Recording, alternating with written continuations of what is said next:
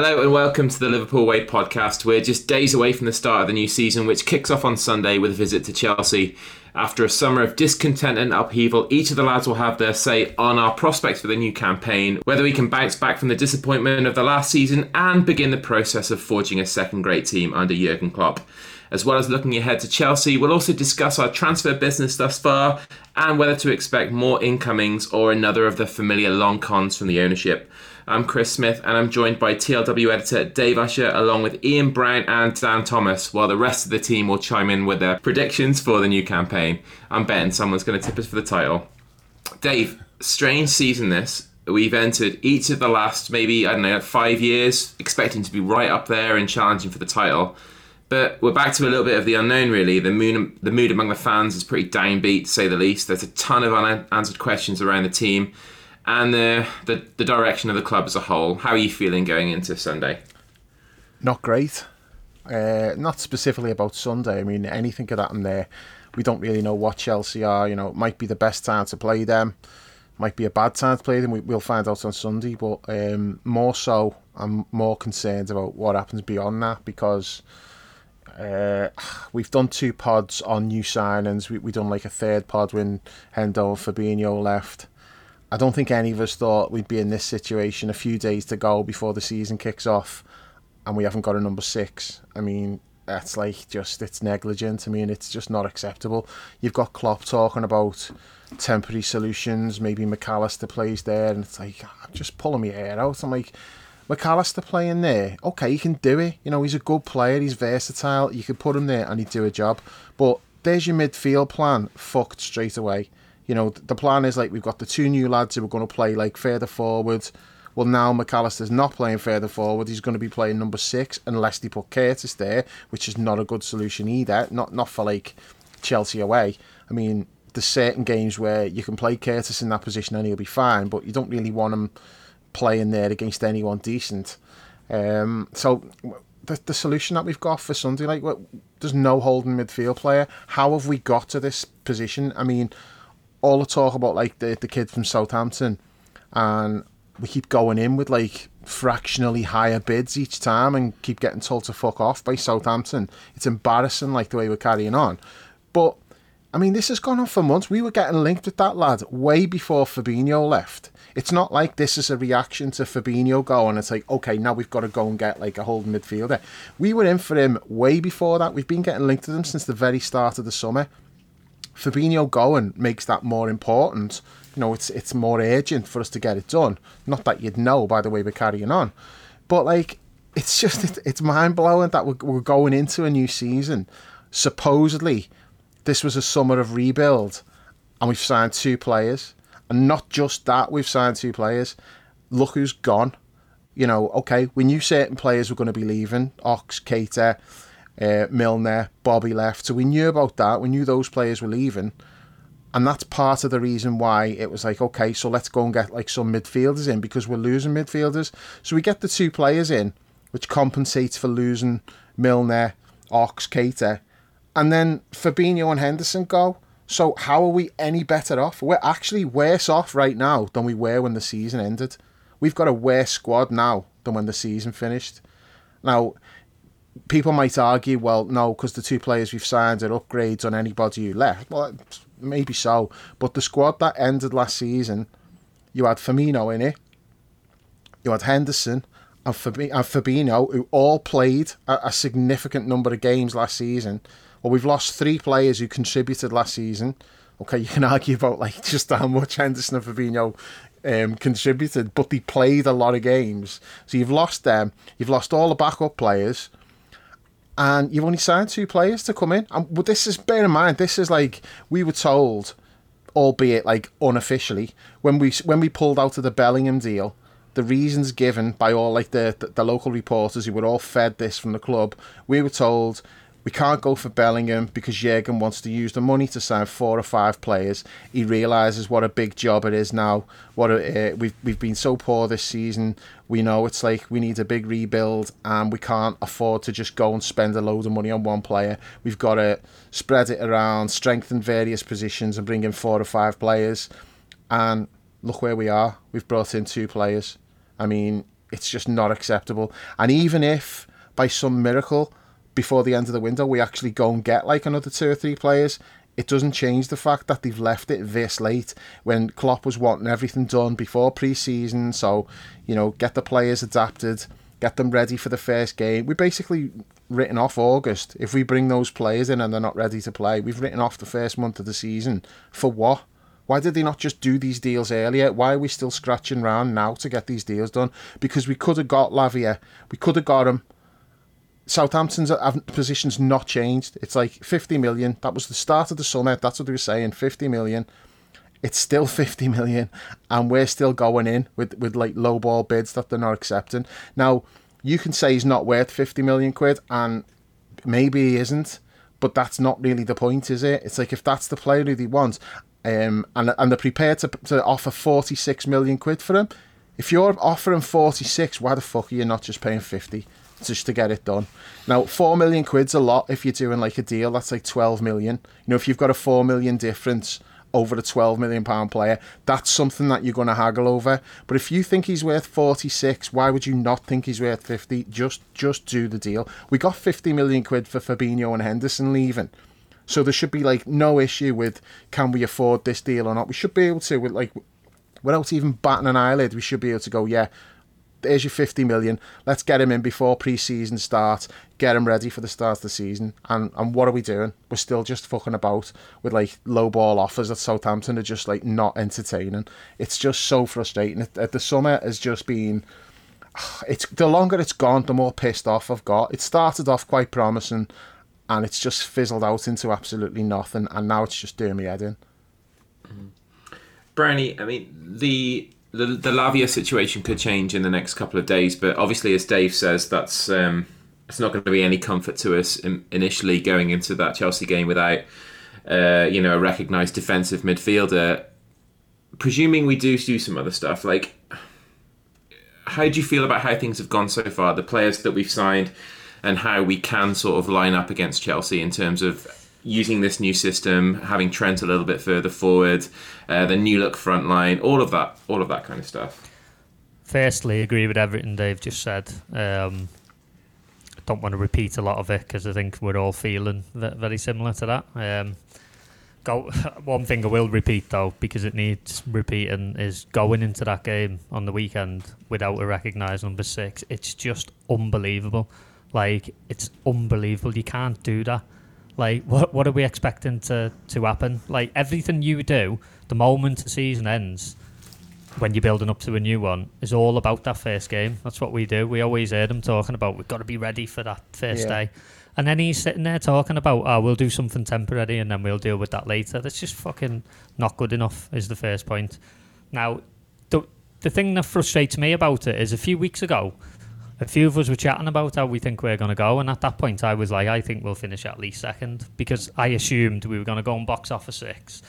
I think regular listeners know what I thought about Fabinho back end of last season, and it wasn't a very popular opinion, so him actually leaving I don't have a problem with. I thought we needed to upgrade on him, especially with this new system, because we've always known that he can't really run. That's something he couldn't do. He compensated for that by being really good at reading the game, but I think the change of system really, it was the final nail in his coffin, really. He was always going to go once we changed that system, and I thought he did have to go, which I had no problem. But you can't let him go if you don't have somebody who you're going to go and get straight away. That's a massive problem for me. And I don't want to go over the old ground with Bellingham, but I'm going to go over the old ground, because we were told that we didn't get him because we couldn't afford him, basically, because we had to do this big major rebuild. Now, we went for what, 100 million to Real Madrid? It was 89, wasn't it? Plus well, whatever I looked on Transfer Market today and it suggested 103, so that's probably all the add-ons and everything. Look at the market now. You've got Declan Rice, who's gone for 105. You've got that Caicedo, who Chelsea are haggling to try and get, and Brighton won 100 million. That's the market. That's the going rate for that kind of player. That it just is. And if you're a serious big football club, that's what you do. You go out and identify who you want to buy. You look at the market and you get the best player. But we're scratching. Now, Lavia, I actually, from what I've seen of him, I like the look of him. I think he's going to be a good player. But we're scratching around trying to look for value again, which is, to me, is just a big problem, and it sends out the wrong message, especially when you think about what we were told a couple of months back. Going to what you said, though, Chris. Like, there are positives. I mean, you can't take an awful lot from the pre-season games, I know that. But we look electric going forward in them games. We've scored a lot of goals. But then on the flip side, the concern would be around how many goals we've conceded and how we look a little bit tactically. I'm a bit concerned about the new system, because we've seen time and again, even last night in the game, we're really easy to just beat with the ball over the top. Like, we saw it, I think, in the previous game before that as well. Teams just dumping the ball into the space that Trent vacates when he goes into midfield. And concern I've got a little bit going into this season is that it could go one of two ways. So I was using that new system towards the end of last year. It could be that we've had time to adapt to it ourselves and we make little tweaks, which means that we're ready to go. But on the flip side, it could be that we've shown our hand early and everybody knows exactly what we're going to do and that they can already work on it to counter it. So the big thing for me, mate, would just be uncertainty. Like, I don't know what to expect going into it. Like, normally you've got an idea, haven't you? I remember this time last year, I had an idea that we were going to challenge and we were going to go close. I didn't think we'd quite do it. Nobody predicted the fall off that we'd I remember having a go at you. I know. You said we'd be second. Are you going to apologise for that, by the way? Yeah, I am. I'll officially apologise for that now, because I slaughtered you for saying we were going to finish second. I was calling you a shithouse for months, wasn't I? Yeah. But honestly, like, I can't remember the last time you went into a new season and weren't predicting we were going to win the league. That tells you everything about how the last couple of months have gone for me. And you don't know. You don't know what I'm predicting yet. I haven't made my official predictions. Based I might on just do it to your spite you now. Comments. So yeah, the big word for me. I mean, you said it yourself in the start. Chris, there's been a lot of upheaval. There's a bit of discontent about. For me, it's uncertainty is the word for me. Like, I don't know what to expect. I can see good signs, which, are things to cling on to, but there's also massive question marks and things to be concerned about. So it's all going to come out in the wash. Yeah. Dan, for me, I think this summer has sort of been quite tough because it's just been the constant bollocks that we've been subjected to, and the Hendo stuff has really taken it out of me as well. Like, I'm just looking forward to actually watching the game now, and come what may, like, it's perhaps. Do you think perhaps like not having the pressure of us going out and having to win every game from the start to be in contention for the title actually might make it a little bit more enjoyable, maybe, and watching this new team grow, the ups and downs, and just them figuring it out? Oh, taking the pressure off is always something to. No, we'll leave that in. We'll leave that in last season. We'll leave that in last season. That was actually quite scared me. You're right, Chris. Expectations are a lot lower this season. No arguments, no disagreements. How low or how high they go, I think we've still got 3 weeks of the window left. We could feel differently in 3 weeks. Personally, I don't think I'll feel too different. What we've done so far, I like the players we've signed. I was at Deepdale last night, so I got to see McAllister and the lad whose name I'm not even going to pretend I can pronounce. Go on, have a go. Have a go, Dan. How would Don Corleone pronounce it? Sublasi. Sublasi. Yeah. Come on, I can't pronounce and do an impersonation. Call him Dom, Dan. Yeah, Dom looked. They both looked good. I was particularly impressed with McAllister. I thought the way he dropped into space and his appreciation of space was very good. So I like what I see. I just feel that we've spent all summer being Harry the Bastard from bottom and like haggling, and Southampton want us to haggle upwards, and we're like, no, we'll still give you £1.50 for him. It's been that kind of. It's the frustration with the transfer situation, and I completely get what Dave and Brownie have just been saying. We were sold, we're not getting Bellingham because we're signing 4 or 5 players, and we've signed two very good ones, but we've had the distraction of Henderson and Fabinho, and I get why there may be some delay in the transfers, because whilst Henderson might not have been playing week in and week out this season, he would still have been playing quite a bit, and Fabinho was probably not on the menu to be sold this summer unless an extraordinary offer came in, which it did. We got our money back for a 29-year-old player who we've definitely had the best years out of. So I can understand why we might be thinking we weren't expecting to be these two lads down, but what we should have done is moved quickly with what we were going to do. As Dave's already said and as Brownie's already said, we've been chasing Lavia all summer. You know, he looks like he's got a lot of good things about him. He's very inexperienced and very raw. And should we be paying 50 million for a 29-year-old? No, I'm talking bollocks. Should we be paying 50 million for someone who has played 29 games in the Premier League? Arguably not, but as we've all said, the market has changed. Liverpool are trying to do 2019 transfers in 2023 when the market has changed. We need to change our strategy, go and get some business done. But ultimately, I think one of the things that we'll probably come on to in a bit, and I'm not singling out the director of football, but we've been taking the mickey recently, because he lives in Ibiza and he's travelling to Liverpool, and we're posting pictures of him at rave ups and how many times is he visiting the all inclusive in a week and all this kinds of stuff. What the lack of movement is for me is spilling onto the pitch. I'm not particularly excited about the start of the new season. Don't get me wrong, I do think that we've got a really tricky start. I don't think Chelsea and Newcastle away in our first 3 games is a particularly helpful start either. That's kind of dampening my enthusiasm. Chelsea's not a place we historically do too well, although Jurgen's record there is quite good, and I think I might have said this last season myself in a Chelsea podcast. The long and short of it, Chris, is it's been a weird summer. We've had a lot of upheaval, not all of it expected, and I think that's kind of caused a bit of drag on our movement in the market. But we should have been ready to go if such and such a thing goes. We should have had a succession plan, and it looks to me like we didn't. It doesn't help that the director of football is only on a 1-year contract as well. So Dan, you know what he needs to do? He needs to go to Southampton and make them an offer they can't refuse. Well, you stole my thunder now, Dave. There's not really a lot I can say there. And another thing that's concerning me as well, Chris, ahead of Sunday, which is kind of dampening my enthusiasm, and I shouldn't do this because we can't really control what other teams do unless we choose to sell to them, but I'm looking at Arsenal and Chelsea and Newcastle, and to an extent United. They're getting shit done. They're getting the players they want signed, although Chelsea are turning into Harry the Bastard themselves over Caicedo with Brighton. And fair play to Brighton. Brighton and Southampton have every right to get the price that they want for their players. They've signed long contracts. I've got no arguments with what they're trying to do. I know it's not something that Monty will be listening to this now, seething at Southampton, having the temerity to want 50 million for the lad that they took a punt on last summer, and they have the sell-on clause as well. I've no issues with what they're trying to do, but other teams are getting their stuff done.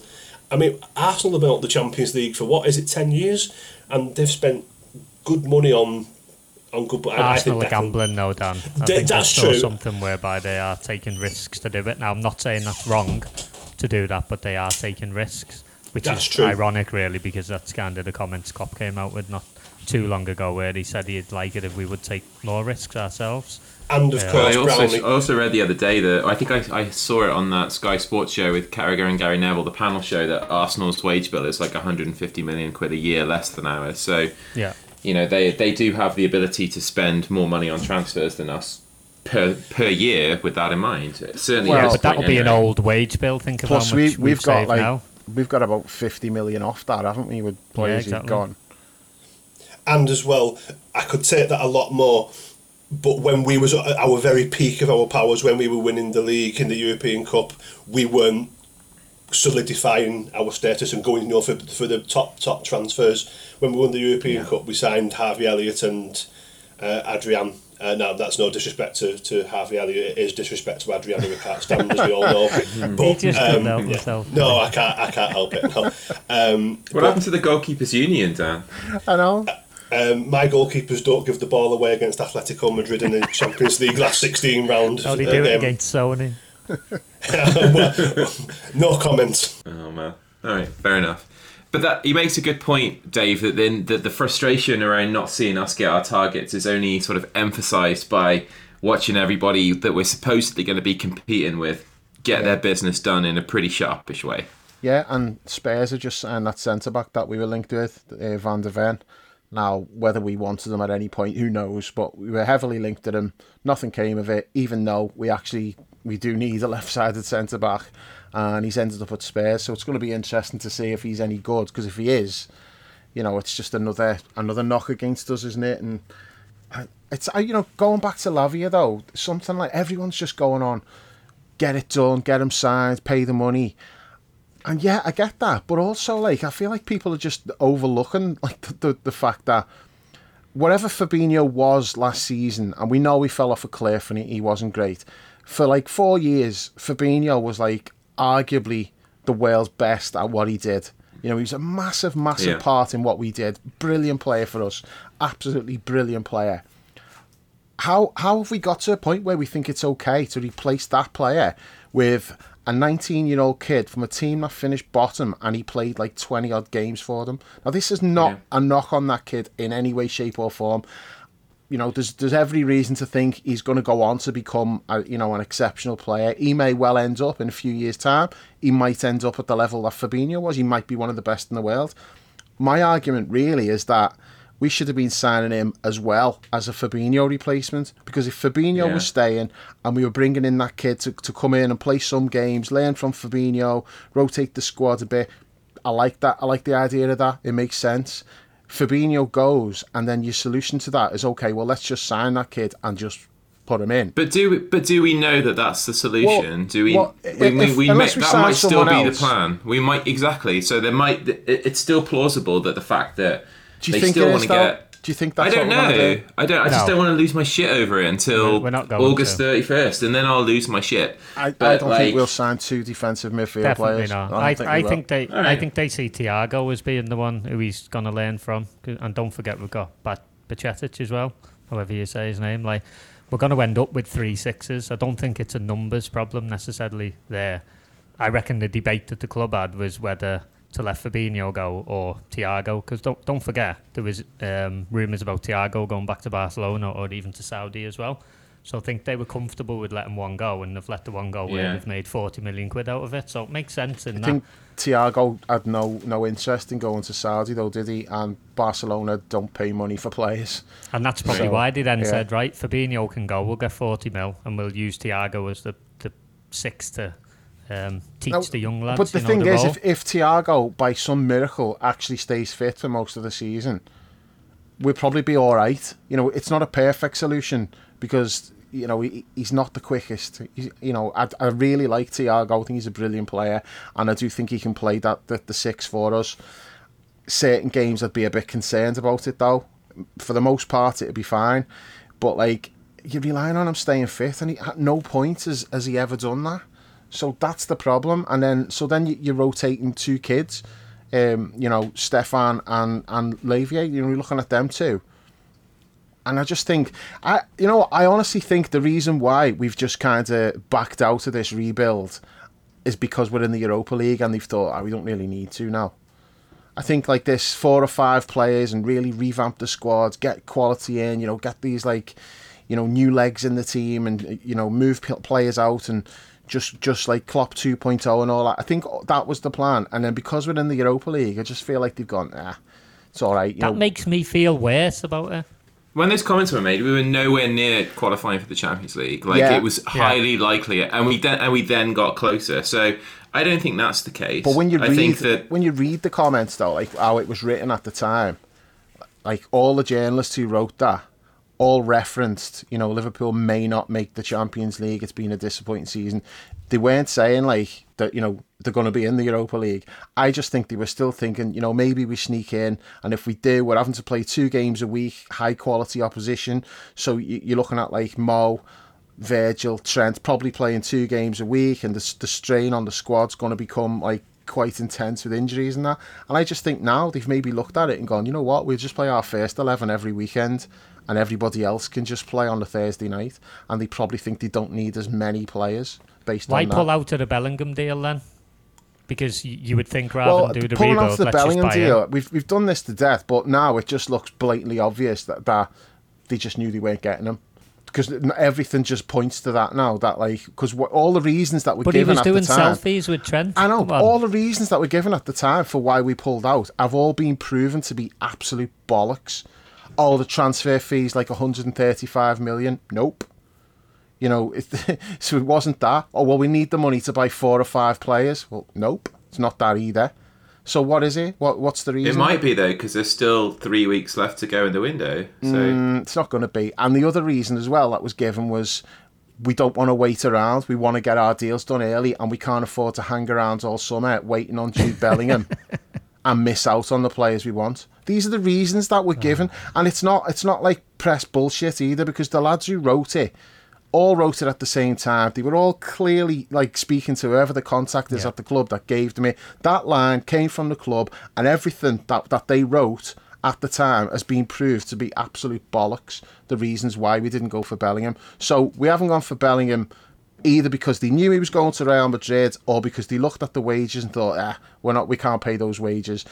Why they didn't just say that at the time instead of coming out with all of this other bollocks about 4 or 5 players, don't want to wait until late in the window, we want to get everything done early.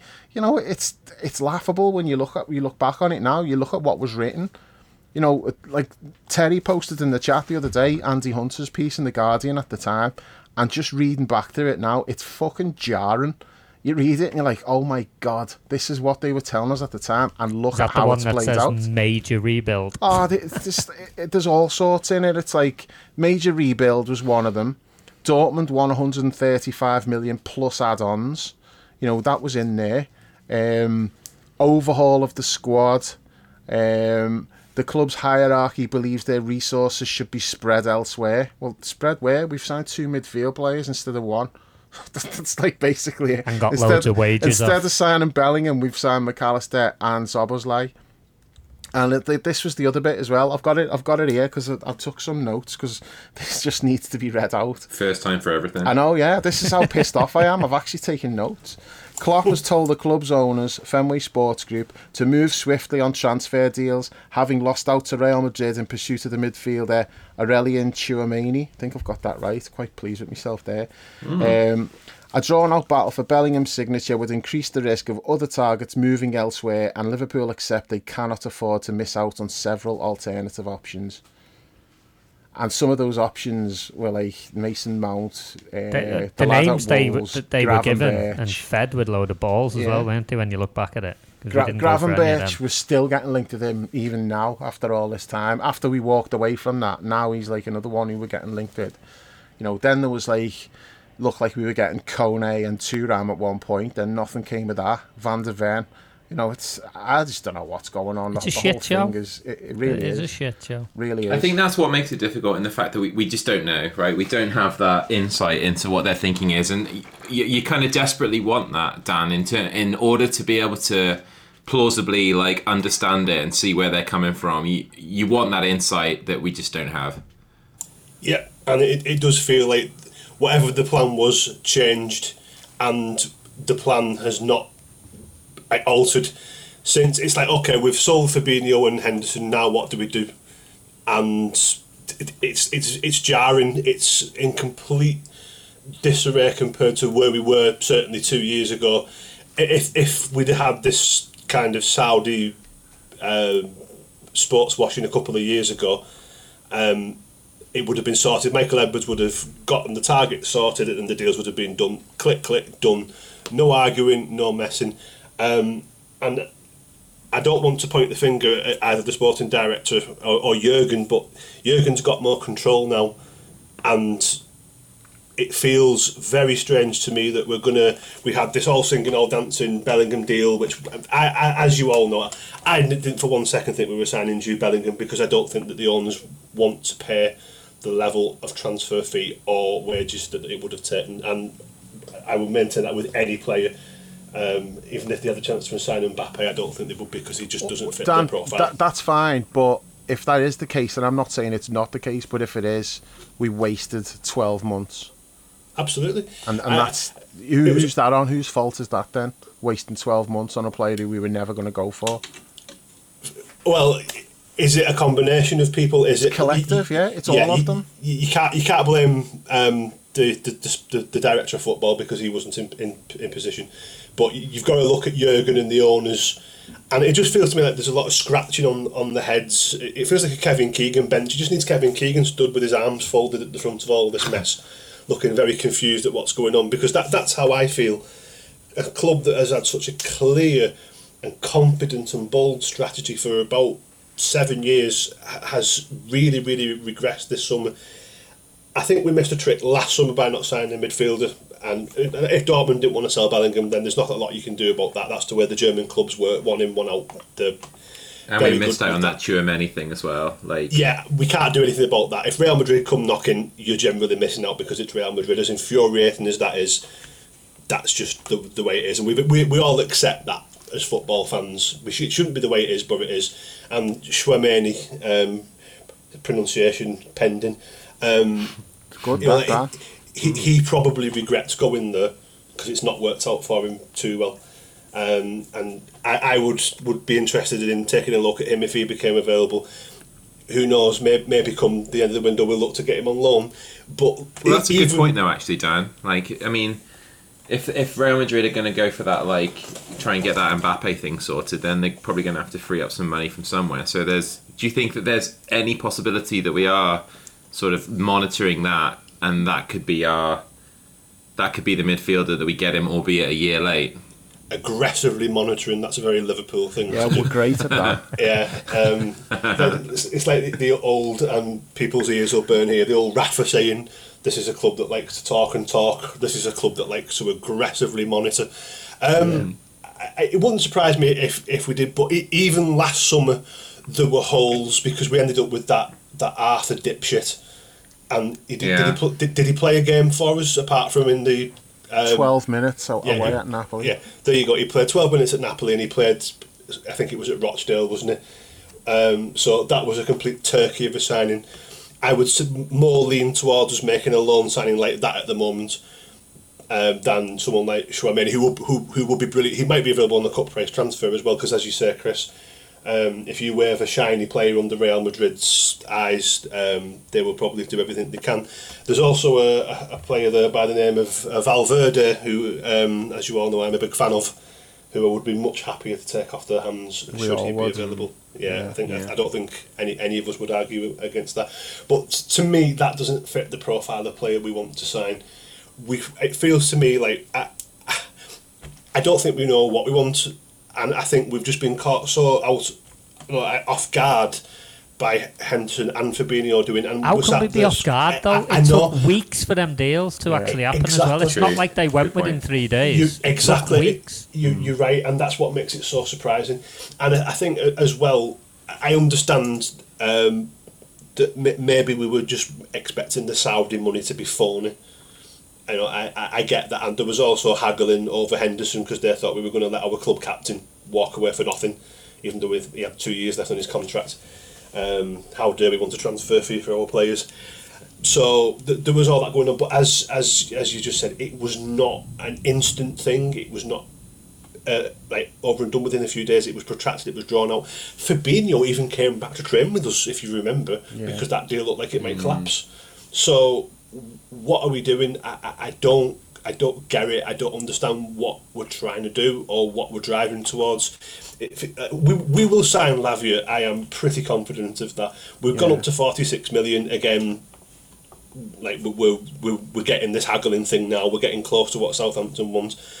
At some point, that will give. And this is what Jules has been saying for the last week. If we pay 50 million for him, like Southampton have stuck to the guns all along, then that is also negligence, because we have had the whole window to come to this realisation and pay the money for Lavia. That would have get Lavia in, we could have a look at him, get him set up, get him used to the system, get him used to training, and Klopp is notoriously difficult to get used to in training. It took Robbo a while, it's not unheard of. As well. For Fabinho, they weren't getting in the squads until October. So if we get this kid now, and as Brownie's already said, he looks like a really talented kid. If we get him in now and he's not ready to go, that is negligence to the extreme by the club. And I'm not blaming anyone. It's a collective. The club have failed here with this transfer. And we've got 3 weeks. Things could change. As it stands, I don't see us making the signings we need. I would argue that we need 2 midfielders of a defensive nature, and I think we need another centre half as well, personally. But I don't think we will get. We'll get Lavia, and I think that'll be a lot. And the club will say, well, we've spent 60, 50, 110. We've spent 145 million this summer with not much coming in, although we've got the Saudi money coming in, obviously. So that doesn't wash with me. We needed a big spend to get us back into the Champions League and reboot and refresh, which we all agreed that we needed. And I just feel like that whatever we do now, unless we go out and get centre-half A and Valverde or a player of that kind of calibre, it's not going to be a successful window. I like what we've done. I just feel like there's a lot more to do, and I don't think we're close to what we needed to do. Just a quick point on that, though, about Tchouaméni, because I did see something the other day that we're looking at that in case the Mbappe thing comes and he becomes available. And that's all well and good, but that goes directly against what they said they wouldn't do. It's like you do not wait for players like that. When you've got needs, then you've got to address them. But that's what the mistake we made with Bellingham. Why would we be hanging on in case Tchouaméni becomes available? Now, if they know for a fact he's going to be available and they're keeping the powder dry and they can get the deal done, fair enough. But if you're just waiting around on the off chance that we'll pull the trigger if he suddenly becomes available, I just think that's a mistake. We're not in a position to be doing that. So I think I don't think that's going to happen. But if it does, okay, good player, it'd be a really good sign. Is he even a 6 though? I thought he was a bit more of an 8. I think he's both, like really. A traditional 8, from what I've seen of him. Yeah, I think he could do it. But yeah, I don't know. I think they're after a particular type of profile of player, though, aren't they? It's like a destroyer who's able to get around the pitch and distribute the ball. That looks to be what they're after. It blows my mind that we've not gone for Tyler Adams. 20 million release clause, exact type of profile for that position. He'd be perfect. I know he's injured at the moment, but it's not stopping Chelsea from going for him, is it? No. But he's injured quite a lot. Yeah, that's the concern for me. Is he, or has he just had that last injury that's ruled him out for a while? I don't know. No, someone posted something on the forum about it the other day, and it is quite a lot. He's missed a lot of games, but you know how I feel about that. I really like the kid, and I think it'd be a really good signing for us if we were able to. I mean, the last thing we want is more injury-prone midfielders, really. But we love a former Red Bull player, don't we? And we love a release clause. So I mean, he ticks those boxes. Yeah. No negotiations there, Dave. We can just put in our bid. There's no need to try and haggle downwards by about. We don't have to get IB for George on the case, do we? We can just meet the fucking release clause. Just cut him. And that's all he's done so far. That's all he's done so far. You can subscribe to the Liverpool Way podcast on all the major platforms, whether it's Apple, Google, Spotify, Amazon or Podbean. Just search for the Liverpool Way, leave us a review and hit subscribe to automatically receive all new episodes. You can also head to liverpoolway.co.uk and grab a TLW season ticket for just £3 a month. There's tons of exclusive content, including match reports from every Liverpool game, weekly Premier League roundups, the TLW diary and access to the members-only forum. Lastly, you can follow us on social media at The Liverpool Way on Twitter and at The Liverpool Way TLW on Instagram and Facebook. For me, I think, I've tried to play devil's advocate a little bit for the last half an hour or so and just sort of present the alternative case. But one thing I can't do is what the fuck is going on with that dickhead? He just looks like a fucking... I had him fucking pegged from, minute one. He just looked like a fucking fat slob. From a different era, from a fucking Harry Redknapp or Barry Fry era of football. He just looks like a fucking absolute knobhead. And, nothing has really happened so far to disprove that. We're just carrying him. He's a fucking joke. And Dan, you mentioned that Jurgen has maybe consolidated his power. If that's the case, perhaps it's too much power.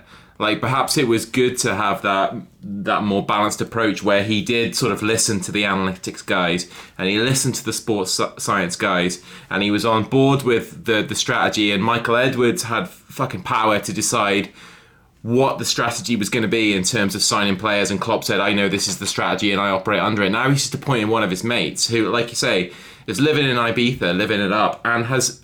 What do we know that he has done so far? Like, both of the signings that we've made have been release clause signings that didn't require any negotiation whatsoever. One of them has already said, like, oh, as soon as I was linked with Liverpool, I was monitoring it because I wanted to come here. A lot of players say that, whether that's true or not. You know, McAllister was... Julian Ward did that. Yeah, McAllister was done before he came in, right? Yeah, so Julian Ward stayed on after his leaving date to get that deal over the line. I'm sick of the sight of him already, and I've only seen him about 10 times. He looks like a Roald Dahl character. He's a fucking joke. Like, I want one of those, like those guys that's sharply dressed, young, slicked back hair. A Moneyball type. Billy Bean. Yeah, exactly. You don't want like a relic from Bring the geeks one of back, fucking Jurgen's mates who we haven't heard of. You know, he's just fucking bummed around the German. He's like our Ralph Rangnick, basically, isn't he? He looks like a homicide detective who hasn't been to bed for about 4 days. Stole my thoughts there. That's exactly what I was going to say. Yeah. But he looks like a private detective who used to be like a homicide, but he was kicked out, and now he's divorced. He's got an alcohol problem. He stinks of fags, and like that's exactly when the first time I laid eyes on him, that's what I thought of. I was like, oh no, this doesn't seem right. If I lived in Ibiza, I wouldn't go to sleep for 4 days either. Yeah. What's he doing in Ibiza anyway? He's a fucking 55-year-old man. Like, what questions does that raise? Him just dossing about in Ibiza for the whole summer. Is he clubbing it or what? I don't know. I don't know what's going on. As someone with who has long had an ambition to move to Mallorca, I think I can understand why he lives in Ibiza, but I'm not too sure why he's flying to Liverpool, because he's not doing much negotiating from what we can tell. He was on the phone last night, apparently. Spotted, he was spotted. He was spotted on the vaping at half time on Deepdale. Someone went out of the way to mention that. Yes, our new director of football is working very hard. He's come all the way to Preston. Pizza. No, he's probably talking to the pool cleaner, wasn't he? Make sure that's all right for when I get back. He's not a dirty vapist, is he? Yeah. That just lowers my opinion of him even more. Like, is there anything weaker? So's Klopp. Is he? Yeah. I thought Klopp was on the fags. He's trying to cut them out, though, isn't he? Okay. For me, like, if I was going to be weak enough to be addicted to nicotine, I'd be on the fags, because the vaping is, like, the lamest thing that anybody's ever done in the history of the world. Like, I had a pretty low opinion of Big Jorg anyway, but this just, like, raises it to a whole another level. Yeah, scratch what I said about him being, like, a private eye. You wouldn't get no, like, renegade private eye vaping. Just... No way. There's no way, like, Vin Mazakian from The Sopranos. Like, he wouldn't be on those pussy sticks, that's for sure. No fucking chance. Pussy sticks. I'm just, like, directing my entire, like, anger. My entire anger at him. Fuck him anyway. And if you're listening. Alright, okay. So, where are we? No. I'm lost now. You guys have got to help me out for a change. I've done me big rant. Okay, I think we've covered all, like, the transfer situation. I think we need to talk about, like, the tactical setup. I've watched a fair bit of pre-season. I haven't watched every minute of every game, but I've tried to catch up on bits I've missed. The most alarming thing for me, and Klopp keeps talking about it after games, is just one ball over the top and teams are just running through against us. Yeah. And we saw that loads last season, and then we changed the system and we were much better at a lot of other things, but I still felt like we were vulnerable to just that one ball in behind, and then all of a sudden you're relying on Alisson to bail you out. And it's been happening in pre-season as well. Now, there's two ways of looking at this. The first is that it's pre-season, so one, you've got tired legs, and two, they're not going to play at the exact intensity that they would in a game that actually means something. And you can argue that without that intensity, that style is always going to cause us problems. We're always going to be a little bit vulnerable to that if the press is a bit off. But the goal, like last night, that wasn't anything to do with the press. Like, the press actually, like me and Brownie were talking about this today, like the press was pretty good in that game. But sometimes you're forcing the team to just hoof the ball because, like, you're pressing them, they're panicking. The ball comes to a player, he knows he's getting closed down. So sometimes they'll just knock it over the top or just knock one round the corner. And you're wanting them to do that. But the problem is they're doing that and they're getting in behind. And it's like, well, people say it's like, Carragher's always saying it. Lawrence was saying it the other night as well. They say, they talk about the defenders have got to drop off. And then people will go mad and say, no, that's not how we play. We hold the line, we catch them offside. There's got to be a happy medium. There's sometimes when if there's a runner coming from the other half of the field, you're not catching him offside and you've got to drop in and cover that run. And a lot of the time we don't do it. We're just stood there letting runners go. And you're not, no matter how quick you are, you're not going to catch them when they've got that run on goal. And Klopp keeps talking about it and saying we're vulnerable to the ball between the centre-back and the right-back. And it's not just about Trent or Konate either, because the same thing happens in the Bayern Munich game when it was Gomez and I think it was Matip. Same thing happened. That ball in behind was just undoing us every time. And surely it can't be that difficult to stop that, because it's such a basic thing that even shit teams can do that. Sometimes you play against a really good team and they'll score a goal against you, and you'll be like, what? What are you supposed to do to stop that? It's just ridiculously good. But when it's just a ball over the top and someone running through, it's like, come on, you should be able to deal with that, but we can't. That's the frustrating thing for me. Now, you have to preface anything you say about pre-season with it's pre-season. You can't make definitive judgments. All you can do is kind of have a little look and get clues about the style and new players that come in. All true, but it was happening in competitive games at the end of last season as well. I agree, I'm getting to that. And the problem there is, from what you're saying, even against really shit teams a couple of games ago in pre-season, they were just getting in so easily. And then we get the ball and we're having to play all this intricate football to try and create a chance, because they're obviously camped on the edge of their own box, closing the spaces as you'd expect. It's just how frustrating is it when you're banging away trying to create a chance and the other team just goes bang one ball and then they're in, and suddenly you're relying on Alisson. That's a massive worry for me. Let's see whether that happens when we get the real stuff going, but that's not even that hard to plan for, is it? I touched on it when I spoke earlier. I mean, from an attacking sense, if you're coming up against Liverpool, you're just going to hammer that space where Trent is, because you know that you're going to actually get something good coming from it. I think that the interesting point for me when I think about our tactical setup, and you mentioned Matip there, that Bayern game showed that you can't rely on him to be covering Trent's space. It needs to be Konate, because he's the one who's got the pace. He's got more chance of shutting it down. What happens if Konate gets injured and we know that he's injury prone? What happens then? What happens if Trent gets injured? Is fucking Gomez going to be an inverted fullback? I don't think so. So what are we going to do then? Do we go back to the 4-3-3? What's the plan B? That's another big question. I know it is, because you've had Costas playing there, in the pre-season games. When Trent goes off, we've had Gomez playing right back. Connor Bradley. Well, Connor Bradley got injured, didn't he? So Gomez has played the last couple of games, but Costas is been playing as the inverted fullback, and well, that's no solution. So it's a valid question. What happens if Trent's not available? I mean, this whole system is to me, it's 100%. It's about let's get Trent out, nullify his weaknesses and let's get him on the ball, and he's our best player.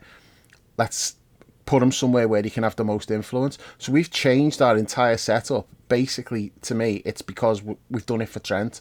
What happens if, God forbid, Trent gets a bad injury and he's out for a few months? What do we do then? Do we go back to the old 4-3-3? I mean, I just feel there's so many questions tactically about what we're going to do this season, and it is a concern. Do you think they have the answers? No, I think they're just hoping for the best, really. That hope Trent stays fit and just build the team around Trent. But if you take Trent out, nobody else can do it. They can do it to some extent in terms of you've got an extra body in the midfield, but no one's going to do what Trent does, because there's not another player in the country that can do what Trent does. So you can't really go out and sign a backup for Trent, someone to do what Trent does, because it's not realistic to do that, is it? Why have they not just moved Trent into midfield and then gone 4-2-3-1? Because when you look at it, he's sitting in there it's a double pivot in it. So if you're 4-2-3-1, you play him in there like permanently and go and get a right back. It's the new fad though, isn't it? Like the City and Arsenal both play that way with the inverted fullback. I think Bayern Munich have done it in the past as well. This feels like we're maybe a little bit late to it though. Do you know what I mean? We're copying them, and it's kind of like they're going to move on from that, and then what are we going to do? Yeah. No, it does feel a little bit like that. Mm-hmm. In terms of the tactical setup, like for years we've had this very, very functional midfield setup with, say, if you pick that peak midfield of Wijnaldum, Henderson, and Fabinho, that was very functional and did a job for the team. So Trent and Robert could get forward, and the forwards could do those things as well. Like one of the things I am looking forward to this season is we've recruited 2 players who obviously add a completely different dimension to that. They're creative footballers who can do damage in the final third as well. Not only from a scoring goals perspective, but also from dead ball perspective, also from through balls and assists perspective. Like we've got Gakpo, who showed in spells during that second half of the season how he can be an excellent replacement for Bobby, intelligent, smart footballer. Like I think there are certain things I'm looking forward to this year that could bring us on to a new level in terms of our attacking play. Yeah, that's definitely the kind of bright spark. I think we're going to score shitloads of goals. We're probably going to see a situation where we go back a little bit to the pre-Alisson, pre-Fabinho, pre-Verge days, even though we'll have similar players now. I think it's going to be, we're just going to try to outscore opponents. We're going to have to, based on what we've spoken about with the concerns defensively. The 2 midfielders I'm excited about. I think McAllister, to me, already just looks like a top player. He's the kind of player that I love watching. He's busy, gets on the ball, puts himself about, picks a pass. He's dangerous in the final third. I think Szoboszlai is an interesting one because the bits I've watched of him, he seems to float about, doesn't really get involved in the build-up play a lot, but as soon as the ball's around the edge of the box, he comes alive.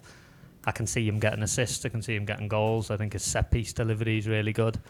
The front 3 for me in general look sharp, especially Diaz. I mean, some of the stuff he was doing last night, he looks ready to go. I know, Dave, you absolutely love Diaz, don't you? I've got more kind of question marks about the final end product with him, but I'm expecting a good season from him. I think that'll come. Mo's going to do well. The question mark for me would be central striker. My boy. I don't know, because he's been on the bench the last couple of friendlies, hasn't he? And I don't think he's going to start Sunday. I don't think he's going to start, and I was quite bullish the other week with you, saying I think he's getting 25 to 30 goals, but he needs to be on the pitch, doesn't he, to do it? I do think he'll score goals, but he looks like he's behind Jota and possibly even Gakpo. He might even be third choice at this point. Klopp said again the other day, though, about defending as the ticket into the team. He made that point again. Yeah. And you think, I mean, Darwin scored he scored 4 goals in 1.5 games. And then he's come on in the last couple, he's played half an hour or something, didn't he? But he was doing well, and then he wasn't starting, and Klopp said that about defending, so you think, okay, so it's to do with that still. The pressing. Obviously Jota's really good at that. So it's going to take a lot for Darwin to be able to match Jota with the pressing, because that's just something that's come natural to Jota. He's really good at it. So, I mean, Gakpo in midfield again. I mean, that's again he played in midfield the other night, and that's a bit of a red flag again to me, where it's okay, this is because we haven't signed a 6. Yeah, right. So McAllister has to come back, and now Gakpo's got to come back. So you fucked up your forward line that's and your attacking worry, midfield, all because you didn't address that. Yeah, that's 6 position. That's the problem there. But Dave, we were talking towards the back end of last season about ways to get Gakpo into the team. Yeah.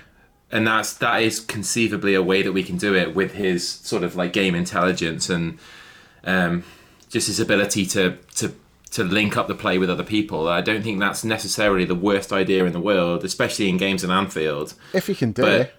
If he can do it, but I suppose we'll have to wait and see, right? Yeah. I mean, Dan, for the longest time, we had this settled forward line of Mane, Firmino and Salah, and obviously that's 2 of them have gone. One of them is still a mainstay, but we've got 4 other players who can fulfill those roles now. Am I right in saying all 4 of them are left-footed as well? So none of them can fill in for Mo, really. Right-footed. So, sorry? Right-footed. They're all right-footed? Yeah, they're all right-footed. They all play on the left, but they're all right-footed. Okay. Diaz, Darwin. Right. Jota's kind of two-footed, really, but I think right is strongest. And Right, Gakpo, fair enough. they're all right-footed. So what's... Are you so watching Dan, games in the mirror or something? what I meant to say is that they tend to operate on the left. Yeah. Dan, what's the front three that you're going with for Chelsea on Sunday? I think you have to start Jota. I think he's looks quite sharp in pre-season, and as well he finished last season quite strongly as well. If you know, the last season feels like a distant nightmare, but he remember him finishing the season quite strongly. So I think he's earned his right to start. I would say Diaz has looked really electric in pre-season as well, and I think he is a really, really good player. I think we're a much better team when he's in it. I'm a big fan of him, possibly one of the biggest in our WhatsApp group, to be honest. But he is standing out to me, and obviously it's Mo Salah. He's going to start, so probably Diaz, Jota, and Salah for me. I would say, but then again, you know, like, as Dave said, Darwin looked good in pre-season, and I'm a big Cody Gakpo fan. So they're unlucky to be missing out, but I don't want to see Cody Gakpo at the top of a diamond away at Stamford Bridge. And if we do, as Brownie's already said, it's because we've screwed up our transfers, and that would be not acceptable. Mm-hmm. Dave, I think I was talking to you the other day, and you suggested the same thing for that starting front three. Is that where you go along with as well, Brownie, or would you prefer to see Darwin or Gakpo in that starting 11? I'd actually go with Darwin. Well, actually, if we had a 6 who was playing, and then we could have Szoboszlai and McAllister as the two, you know, number 10s in the box midfield, then I would start Darwin, because I really think those two are going to be massive for him. The fact that McAllister is going to be playing as a 6, so he's not going to be in that position, and I probably would go with Jota. But as soon as we get a 6 in, you know, whether it's Lavia or Thiago or Steph come into the team, then I'm putting Darwin up front with those two behind him, because I just think he's going to feed off them massively. Mm-hmm. And none of you guys would be looking to find a way to get Gakpo into that front three, because I think he was our most sort of like effective attacker towards the back end of last season. It's tricky because it depends what you're looking for. I mean, I'd play him through the middle.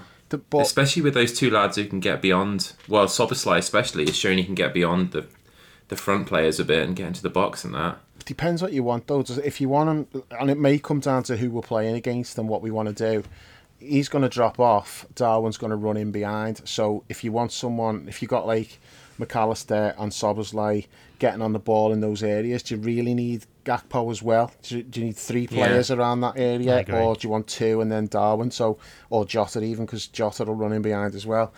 I do think it's going to be like horses for courses, but the only thing I'll say about Sunday, I wouldn't start Darwin on Sunday, and that goes against like everything that I've probably been saying for weeks, but I wouldn't now, because I think in a game like that, I really like the idea of him coming on for half an hour. You know, you have like another 3.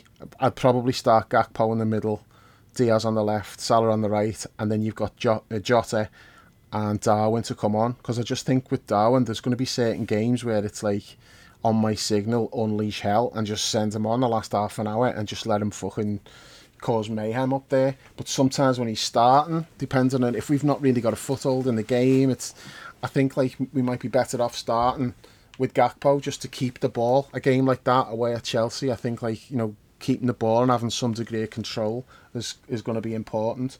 And then when the game gets stretched late on, I think he's perfect for a stretch game. So that's probably how I'd go on Sunday. Okay, all right. Well, we'll come back to Sunday in a little while. Do you want to go with some predictions for the season then? Yeah. Okay. I'm gonna go as things stand. Like, things can change depending on signings we make. As things stand, I think the absolute best we can do is 3rd, and I think that's probably not going to happen. I think more likely to be 4th. We're definitely not finishing above City. I'll be surprised if we finished above Arsenal. I'm concerned about Chelsea because although it's a bit of a basket case there, like if they did get it right, they've got a good manager now. If they did get it right, I think they've got so much quality. If they got their act together, I think we'd have a problem with them. Not really. Not it could really be like an about Aston Villa situation last season, but just on a higher sort of plane, really. As soon as they got a competent manager in, it totally transformed it. Yeah, so that is a concern. I mean, thankfully, like that, and Nkunku's got injured, so they're back to having like no centre forward, aren't they? Who's going to play up front? Have they got any other strikers? They probably signed 3 that I don't even know about. Sign that I can't keep up with them. And if they haven't, they may well do it this week before the game. Probably be Mbappe up front on Sunday. We've got an injury. Let's go and spend like 100 million, get someone in. But no, I think like they're a total unknown quantity. We don't know what Chelsea's going to be, but if they do get it right, I think we've got a problem there. So we're looking at like, I'm not worried about United. I don't think they're much good, to be honest. I think the manager's overrated. I think they've been like looking to crown him as like, oh, you know, we've got a proper manager. No, I'm not buying him. Newcastle, I don't think they'll do anywhere near as well as they did last season either. So yeah, I think we'll probably finish 4th. But I think for us to do better than that, we only really need to. There's some like cheap wins that you can get, really. So like, stop being shit against teams in the bottom half. Like that's a massive thing. Look, last season, fucking the games where we couldn't even score against some of the dregs of the league. You know, that's got to stop. We've got to be able to find the back of the net against teams like fucking Forest and Everton, like shit teams like that. You've got to do that. You can't afford to be like struggling to score goals against them. You just can't. So sort that out. That game at the back end of last season as well was the one at Anfield where we needed the last minute Bobby one. That was a frustrating one on that front as well. Yeah, it was. All I'd say there is like Villa were decent for the second half of the season, weren't they? So it's the really shit teams. You can't.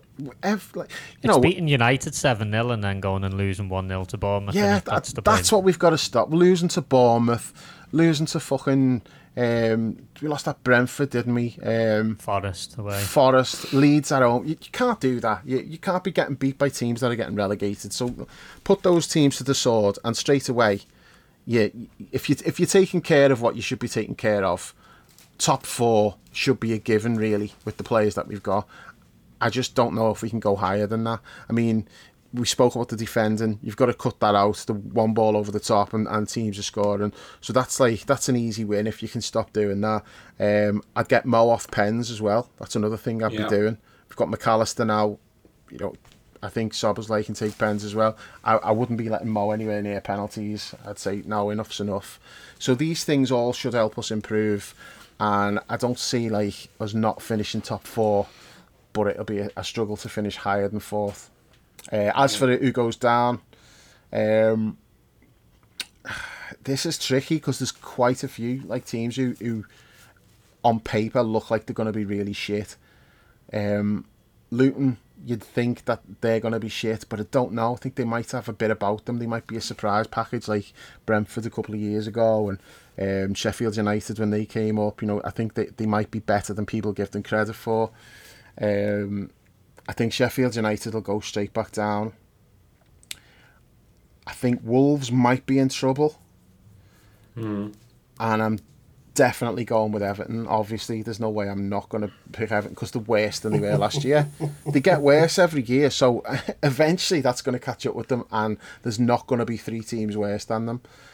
So I'm going to go Everton.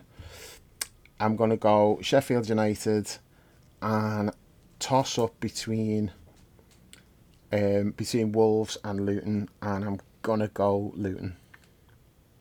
Okay, Dan. I think Liverpool will finish 5th. I don't think we're good enough to get into the top 4 at the moment. I think that our problems in midfield, where we don't control the game enough, will come back to haunt us this season. I thought that was a big problem. One of the several big problems we had last season, where we just didn't control the game. And I think you'll find that as the season goes on, we will be in roller coaster games where we win 4-3 against jabronis, because jabronis will just keep hitting the ball over the top, which is our weakness, and scoring. So I think that the kind of game takes its toll on you in the end. And I don't know why it is, but Thursday, Sunday causes league difficulties unless we just completely rotate the team. And I would be all for that. We should. We absolutely should. Because some of the teams we'll be playing in that group stage, we should be beating those with our under-19s teams. And that's not being disrespectful. It's just how it should be. So I would hope that won't be a factor, but it always could be.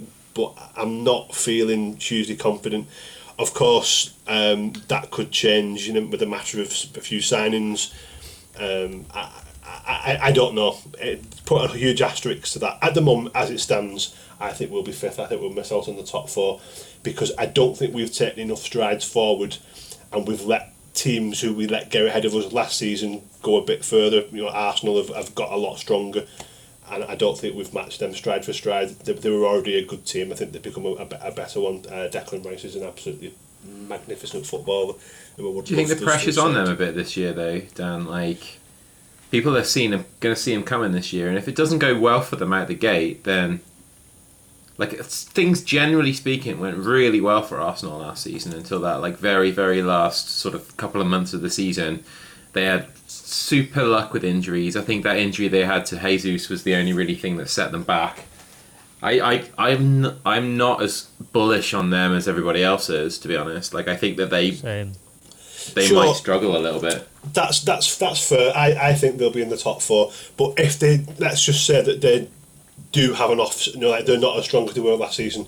Chelsea won't be as bad as they were last season.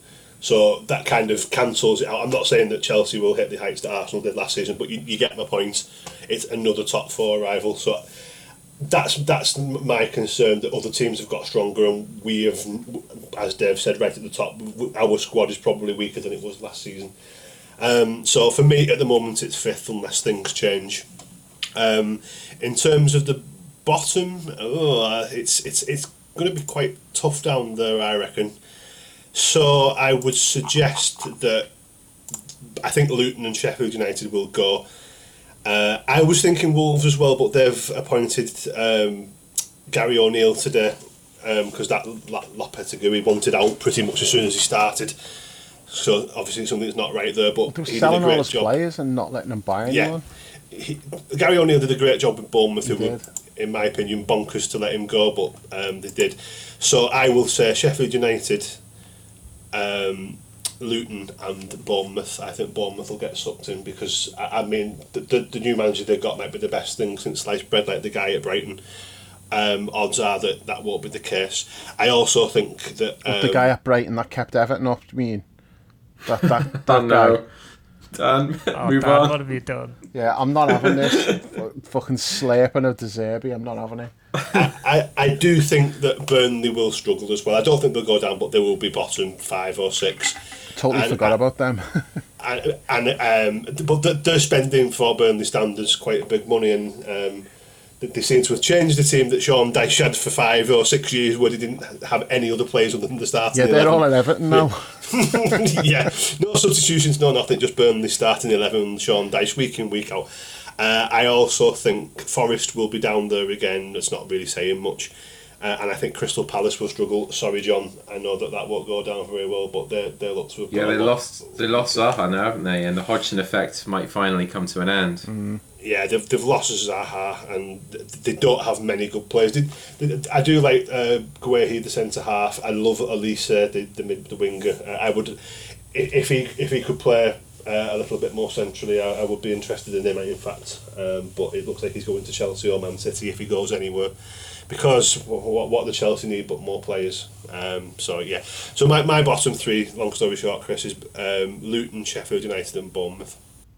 Okay, nice. Brownie, go ahead. Right, I'm going for 3rd. I wouldn't rule out 2nd. I think it depends what we do in the next few weeks. One of the reasons to say that is touching on what you said there, Chris, about Arsenal. If you think about this time last year, I think everyone was saying the same thing. It's going to be Liverpool and City again. It's going to be Liverpool and City again, and we saw what happened there. Everyone's saying it's going to be City, and the only team who can push them is Arsenal. So I've just got a little bit of a feeling that they're going to drop off a little bit. It's harder to back it up when you do that. You know, they've had so many years in the wilderness, haven't they? Everyone's expecting they're just going to keep it going. I think they'll find it harder, so they'll possibly drop off a little bit.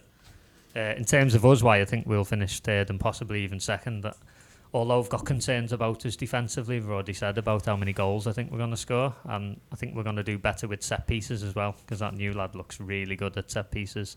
I think we were towards the top end of set piece goals anyway last year, so I can see us top. Yeah, so I can see us doing even better there, and that'll to a degree compensate for some of the goals that we let in the other end. So I think we'll actually do a little bit better than some people are thinking. The rest of the top four, I think Arsenal will get in the top four. City obviously will win the league. I don't see anyone challenging them. And fourth, you know, take your pick. No idea. Yeah.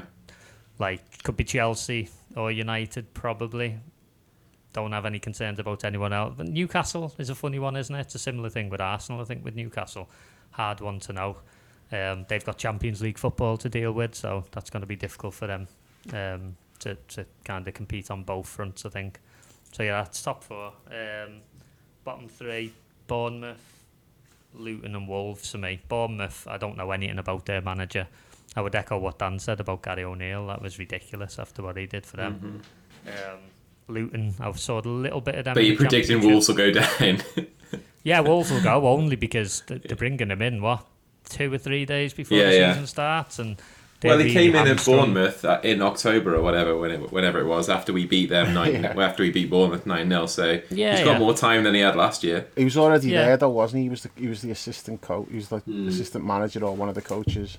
But they're losing like a load of players, and they're not able to replace them as well. So I think it's a general malaise across the whole of the club there, which is going to cost them, I think. I mean, to Dave's point, though, I think it was Dave who said that there's so many candidates, isn't it, to go down. When you look at it, you can make a case for almost half of the league. I forgot about Bournemouth and Burnley.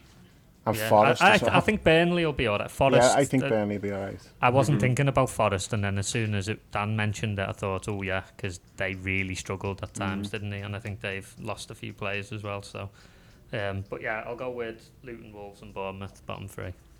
Okay. Not Everton, I'll start unfortunately. Yeah, they're not going anywhere. They'll be a little bit more stable this year. Everton, I think they'll finish comfortably like 14th or 15th or something. They won't have any sort of. They won't go into April, I don't think, with threat of relegation. I think they'll be all right. Have you seen the squad? It doesn't matter. Deitch, though, like he'll just Young's do enough. The big signing. Ashley Old. he's the big signing. They'll be fine. I hate to do it to you on August the 8th, but they'll be fine. Like, just don't do it to yourself, please. Just once, just don't do it to yourself. Because I just hate seeing you so sad. Put myself out there to be hurt again. I don't care. Mate, you're worse than like an England football fan going into the World Cup thinking this is going to be our year. But for me, the bottom three, I think it's pretty self-explanatory, really. I think Burnley might be that team that has the good season and finishes in the top half. I think it's going to be Sheffield United, Luton, and I'm going to say Bournemouth. To me, that's the obvious three, without really trying to deviate from many. Like to try and be contrary. In terms of our position, I honestly think that we could finish anywhere from second to 6th or 7th. It's difficult. It's really, really difficult to predict. I do think that we can comfortably finish above Newcastle. We could comfortably finish above Man United. We could finish above Chelsea. If I had to put money on it, I would say we'll finish 4th, right? That'd be. But I honestly don't know where it's going. It could be a season where we kind of bounce back and show some balls and re-announce this second coming of a Jurgen Klopp Liverpool team, or it could be the fact that the transfer business will actually catch up with us and we can't overcome that. So, who knows? All I will say is last season we finished 5th, 4 points off the Champions League, having lost 9 games and drawn 10 and won 19. So we didn't win as many as we did win. I think we'll be better than we were last season for sure in terms of like the amount of points we get. And you don't have to be that good to get top 4. Really, you don't, like you said it for most of last season, Dave. You can be pretty shit. You can have major weaknesses, and you can limp into the top 4. So I think that there's a pretty good chance that we'll do that. There's an important point that we haven't spoken about, Chris. Sorry to interrupt, only because Go ahead, man. I made a note in my head to mention it. Are you going to say the fifth place thing? Fifth place, yes. It's likely that it's going to be top 5 in it. It's just because a few of us have mentioned top 4, but there's a good chance that's actually going to be top 5 going into this season. Yeah. So it's an important point to note. Yeah. And I think it's important as well to say that there's another possible avenue back into the European Cup for us as well. If we go and win that Europa League, which we should have a good showing in, really, and English clubs have traditionally sort of got to the semi-finals and the final of that tournament in the last few years. So there's no real reason why we can't go and do really, really well in that. And isn't the final in Dublin as well? Yeah, it is. I think, wouldn't that be I think that the big treat? question, though, is Sevilla in it. Because if they are, then forget it. We're not winning it. No, I think they're in the Champions League, but they might drop into out. it. Yeah. So they'll go out in the group stages deliberately, just so they can win their trophy again. We'll see them in February. That's fair enough. Yeah, can't deny them that, really. So we've got some predictions for the other lads. Before I do that, I want to get just another one quickly from you guys. Dave, who's going to be our most important player this season? Trent. Brownie? McAllister. Dan? Mo Salah. Okay, nice. And will we win a trophy, Dave? Yes. Probably the Europa League. All right. Brownie? Yes. Care to say which one? League Cup. All right. Oh, man. Dan? I think we'll win the Europa League because you can get to the quarterfinals of that without breaking a sweat, to be honest. Okay. Nice. I'm going to say our most important player is Virgil. If he can come back and be anything like the imperious nature that he had in his first 4 or 5 years here, was it, I guess like 4 years? Yeah. 4 years, then we'll go a long way to solving a lot of our problems. And I think we'll win the Europa League. So, we do have some predictions from the other lads. We've got John B, Paul, Jules, Stu, John G, and Terry McDonald. And so we'll play those now, and we'll be back in a sec. So I think we'll finish top 4 next season, and maybe even top 2. For a few reasons, we can't be as bad as we were last season, and we still finished 5th. The area we need to really improve is away from home. We lost 8 times last season, so I'm sure we can do much better than that. It's going to be a big season at the back as well. Virgil needs a big one, especially as captain. Hopefully the new signings will hit the ground running too, and if they do, we have a great chance. Nunes needs to come to life as well. Give Mo a hand. Jota has looked really good in pre-season, so I think goals will be no problem.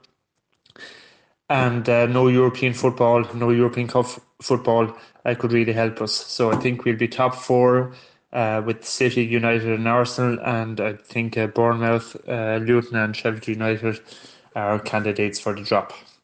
I think our season is going to be quite exciting. I think it's going to be lots of goals, but I think it's going to be a little bit mad as well. The number 6 issue is obviously a problem, and not convinced by the new system defensively. Top 4, City, inevitably again, I think. I'm going to go wildly optimistically, us 2nd, Arsenal 3rd, and the Manx 4th.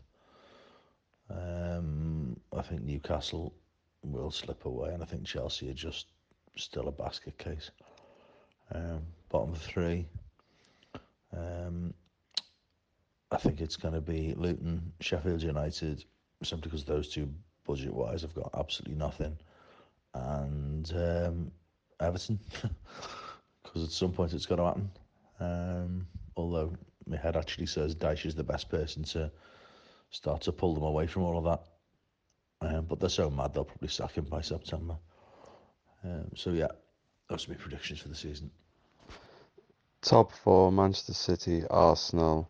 It's a pick and 1 from 3 from Liverpool, Chelsea, Manchester United. I think Newcastle will probably fall out because I don't think everyone will be as bad as they were last year. I don't think Spurs are going to have enough about them to get into the top 4.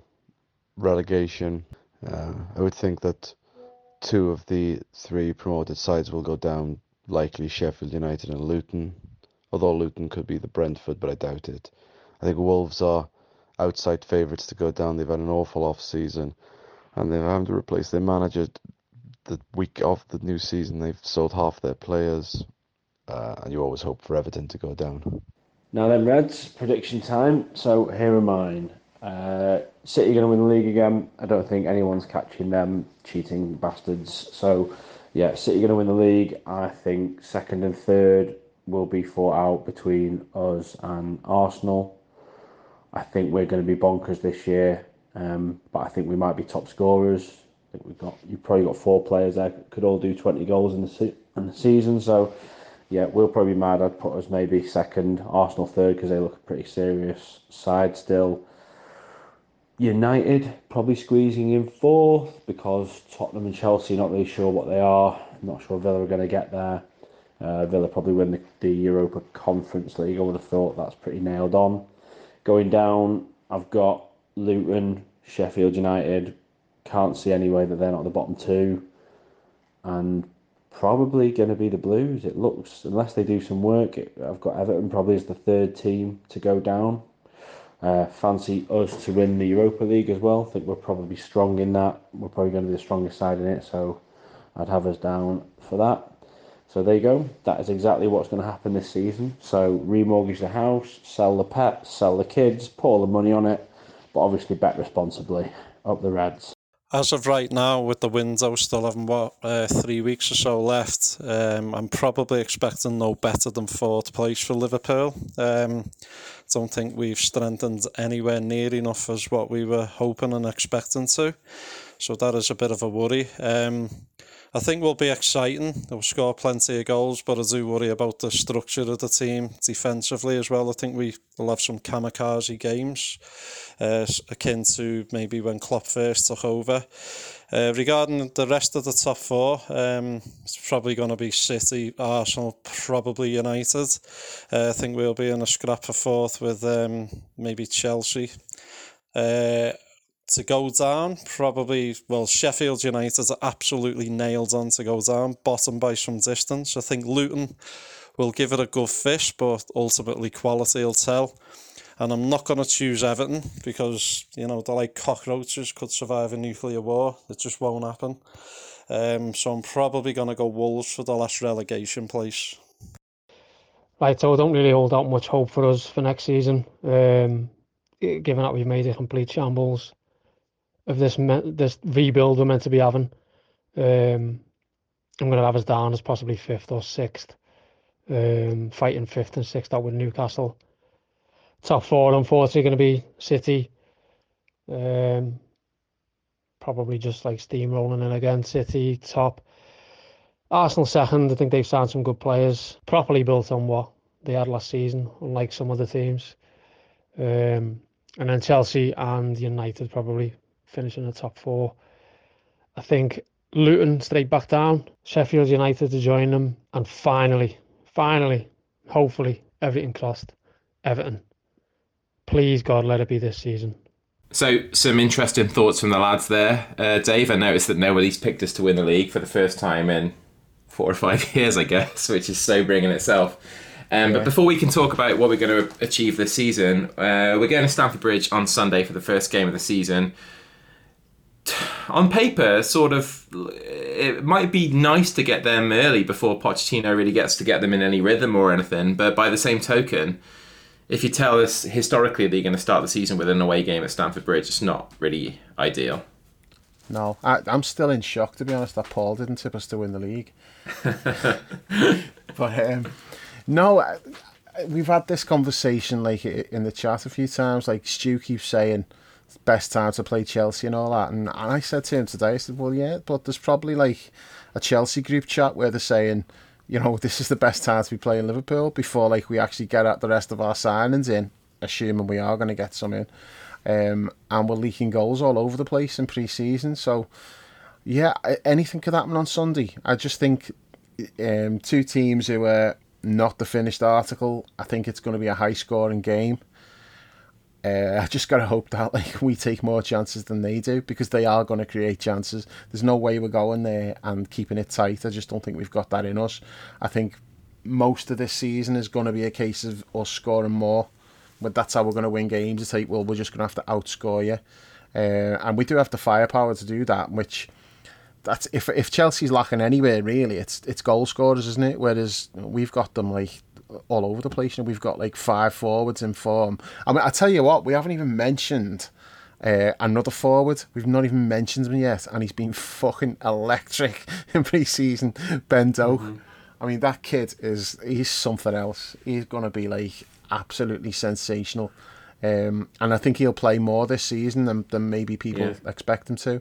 Is he Mo's backup now then? I think he is Mo's backup. I think he'll play the Europa League games, because we want to give Mo the night off. I think, play him.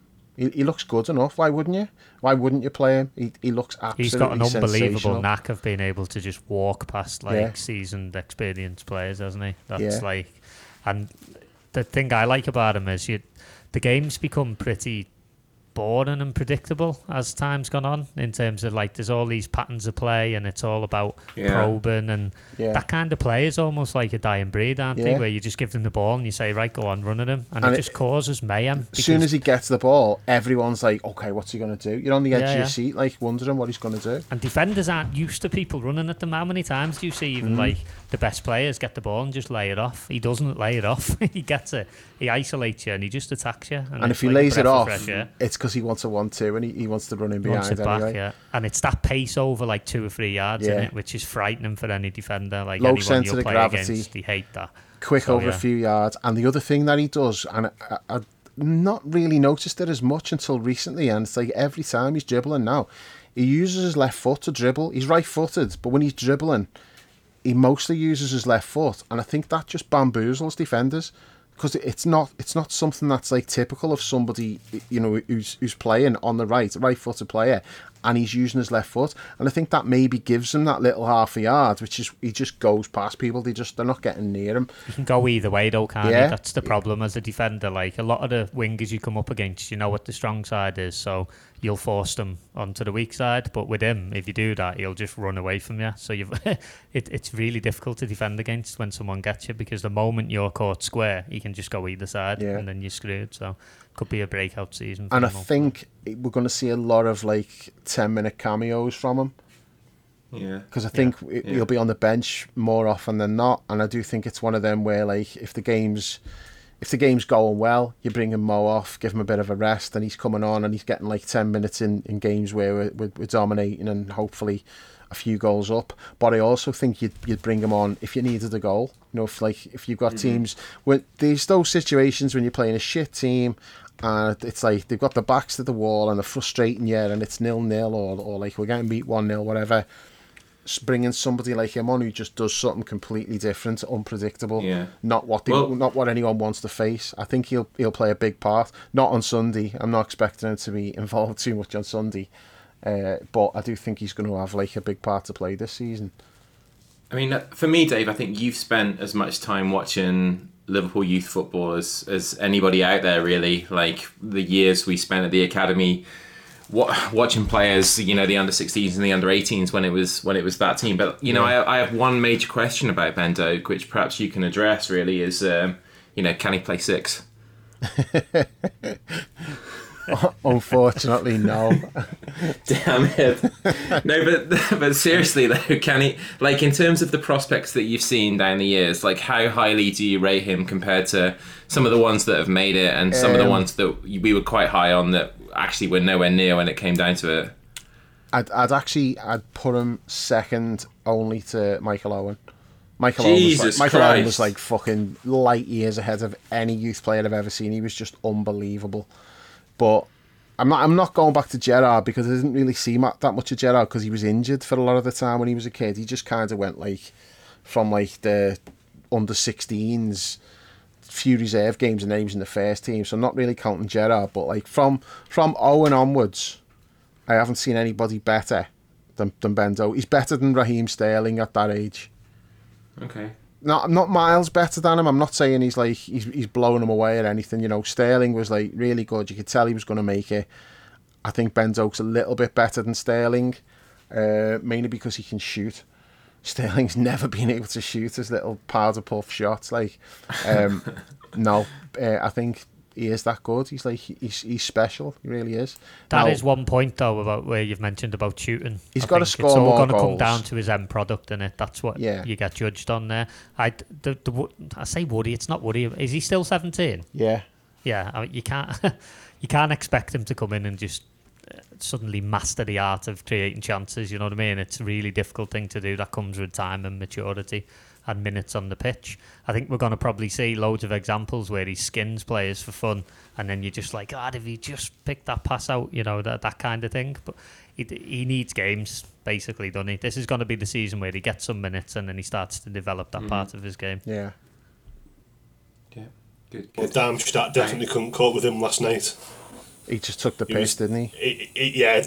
When he came on, the left back was repeatedly sent to Argos. Mm-hmm. He was all over the place. He didn't get near him.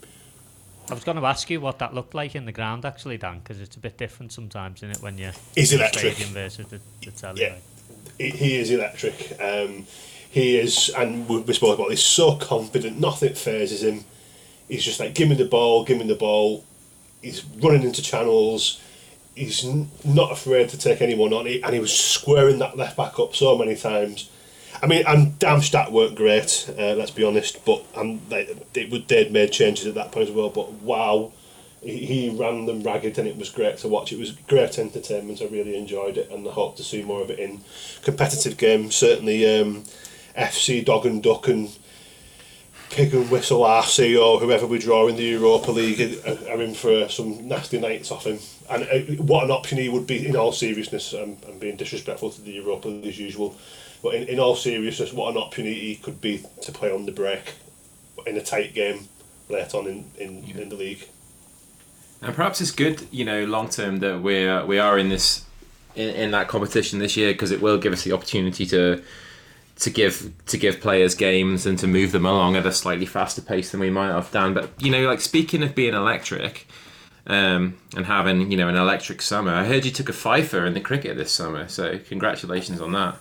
Thank you. Yeah, unfortunately it did count in the end. The game didn't count because it was rained off, but the figures existed. So yes, 5 for 5 off 5.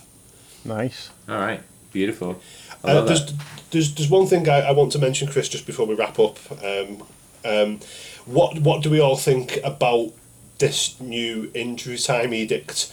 Personally, if it roots out the likes of Crystal Palace and Burnley and Everton from wasting 25 minutes of a 90-minute match, I'm all for it, but it's going to cause some real problems with people getting out of the ground and whatnot, because some of these games are going to go 100 minutes. Brownie, do you want to take that one? I think it's bollocks, to be totally honest with you. Right? Don't get me wrong. Anything we can do to weed out time wasting, then sound, yeah. But I don't think this is the way to do it.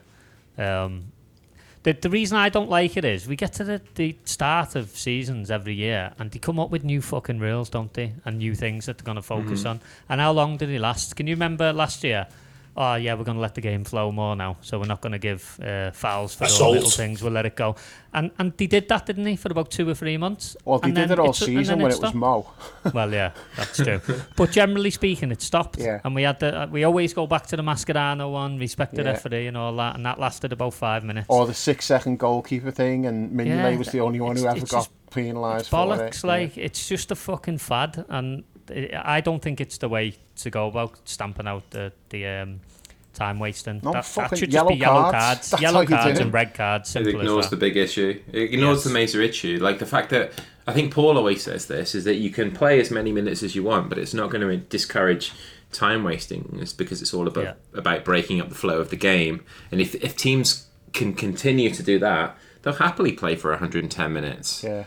Because they can just keep doing it for that entire time, and teams can't get momentum, and you're left in a situation where you have the same putrid, broken up, unsatisfactory experience from an entertainment point of view, from a neutral point of view. It's funny, it just goes on for longer. Hey boys, do you remember that Villa game last season? I don't think we spoke about that, you know. About, like, the time what happened in that?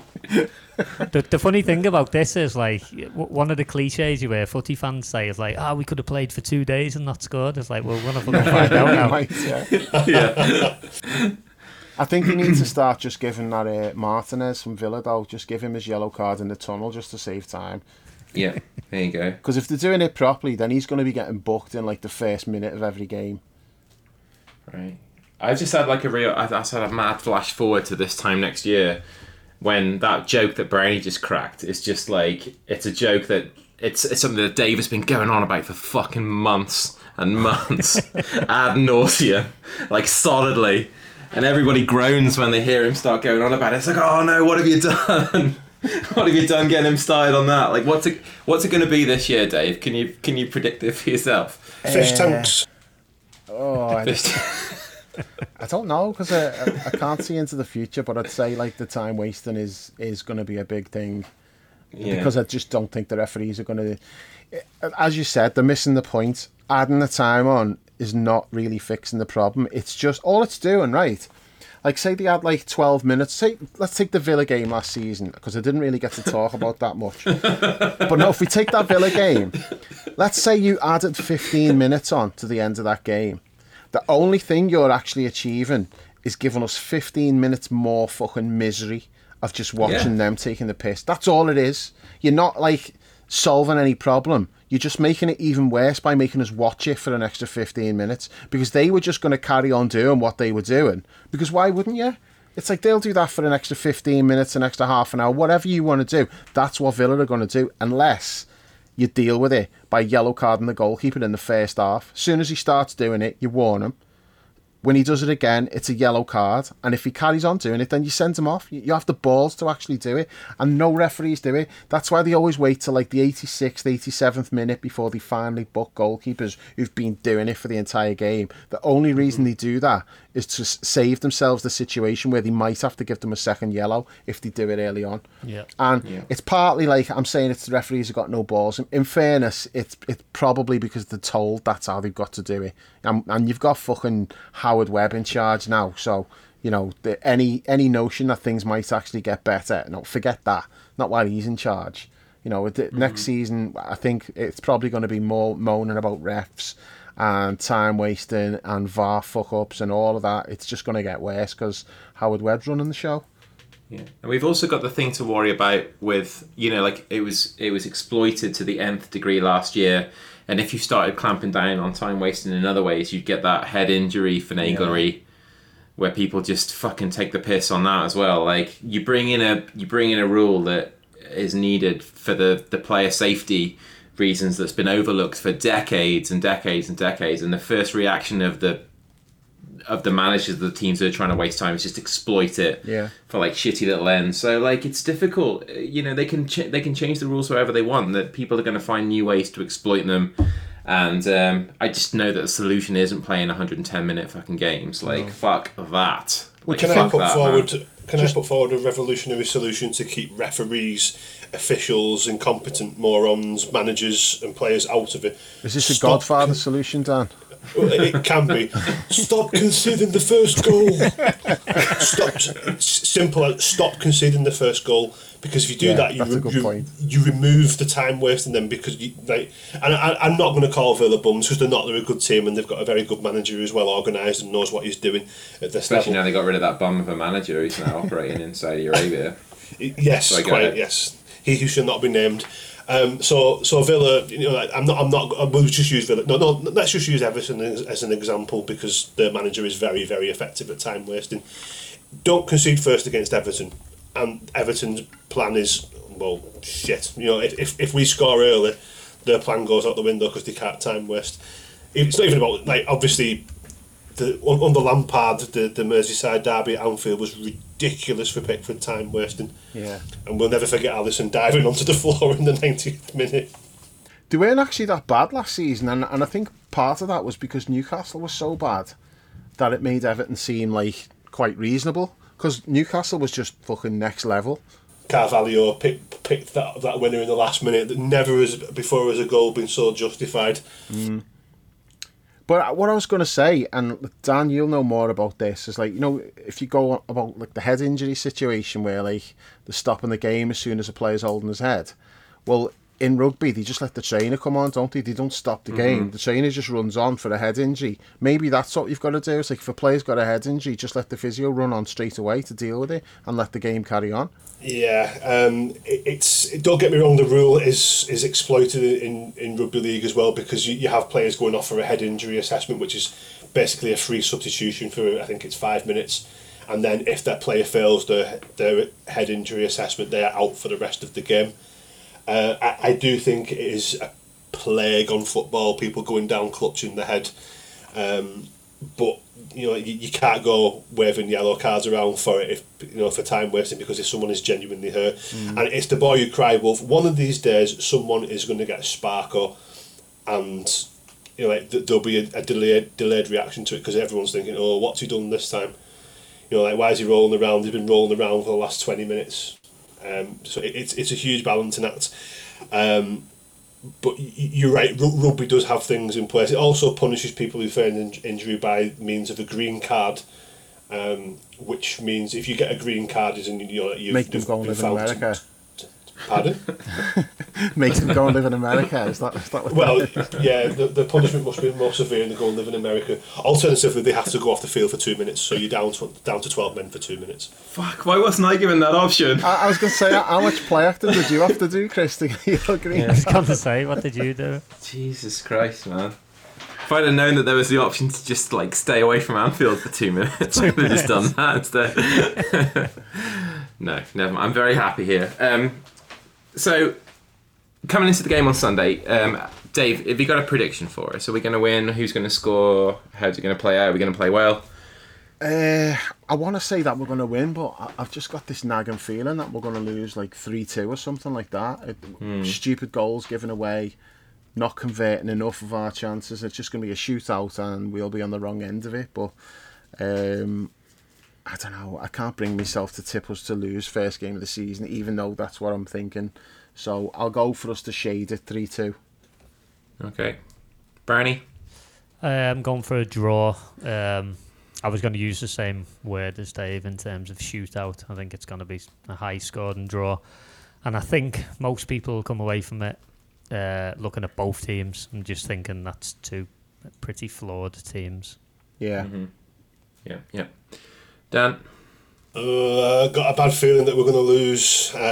Pochettino is a very good manager. Our record against him is not too great. Obviously, European Cup final notwithstanding.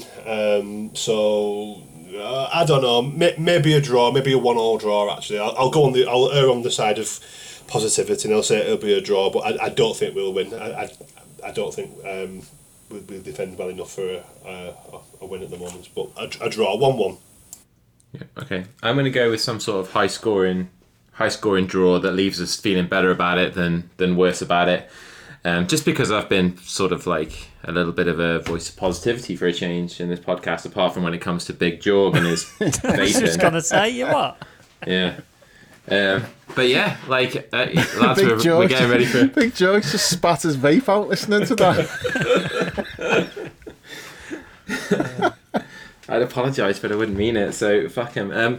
So yeah, we're ready to start another season. This promises to be one of the most sort of unpredictable, uneventful, perhaps might even be enjoyable, going back to those early Klopp days of just that 5-4s and the 4-3s and just trying to outshoot teams and figuring out along the way. I kind of feel like the pressure's off us a little bit this year. Like sometimes I go into these seasons feeling, oh man, if you draw one of the first 2 games, then that's the league gone. Well, we're obviously not going to be feeling like that this year. So yeah, I'm prepared to just sort of like go into it, have some fun, enjoy it, enjoy doing the podcasts and everything. And as always, we really appreciate your support. I think this is the 3rd year now we're going into it. Yeah.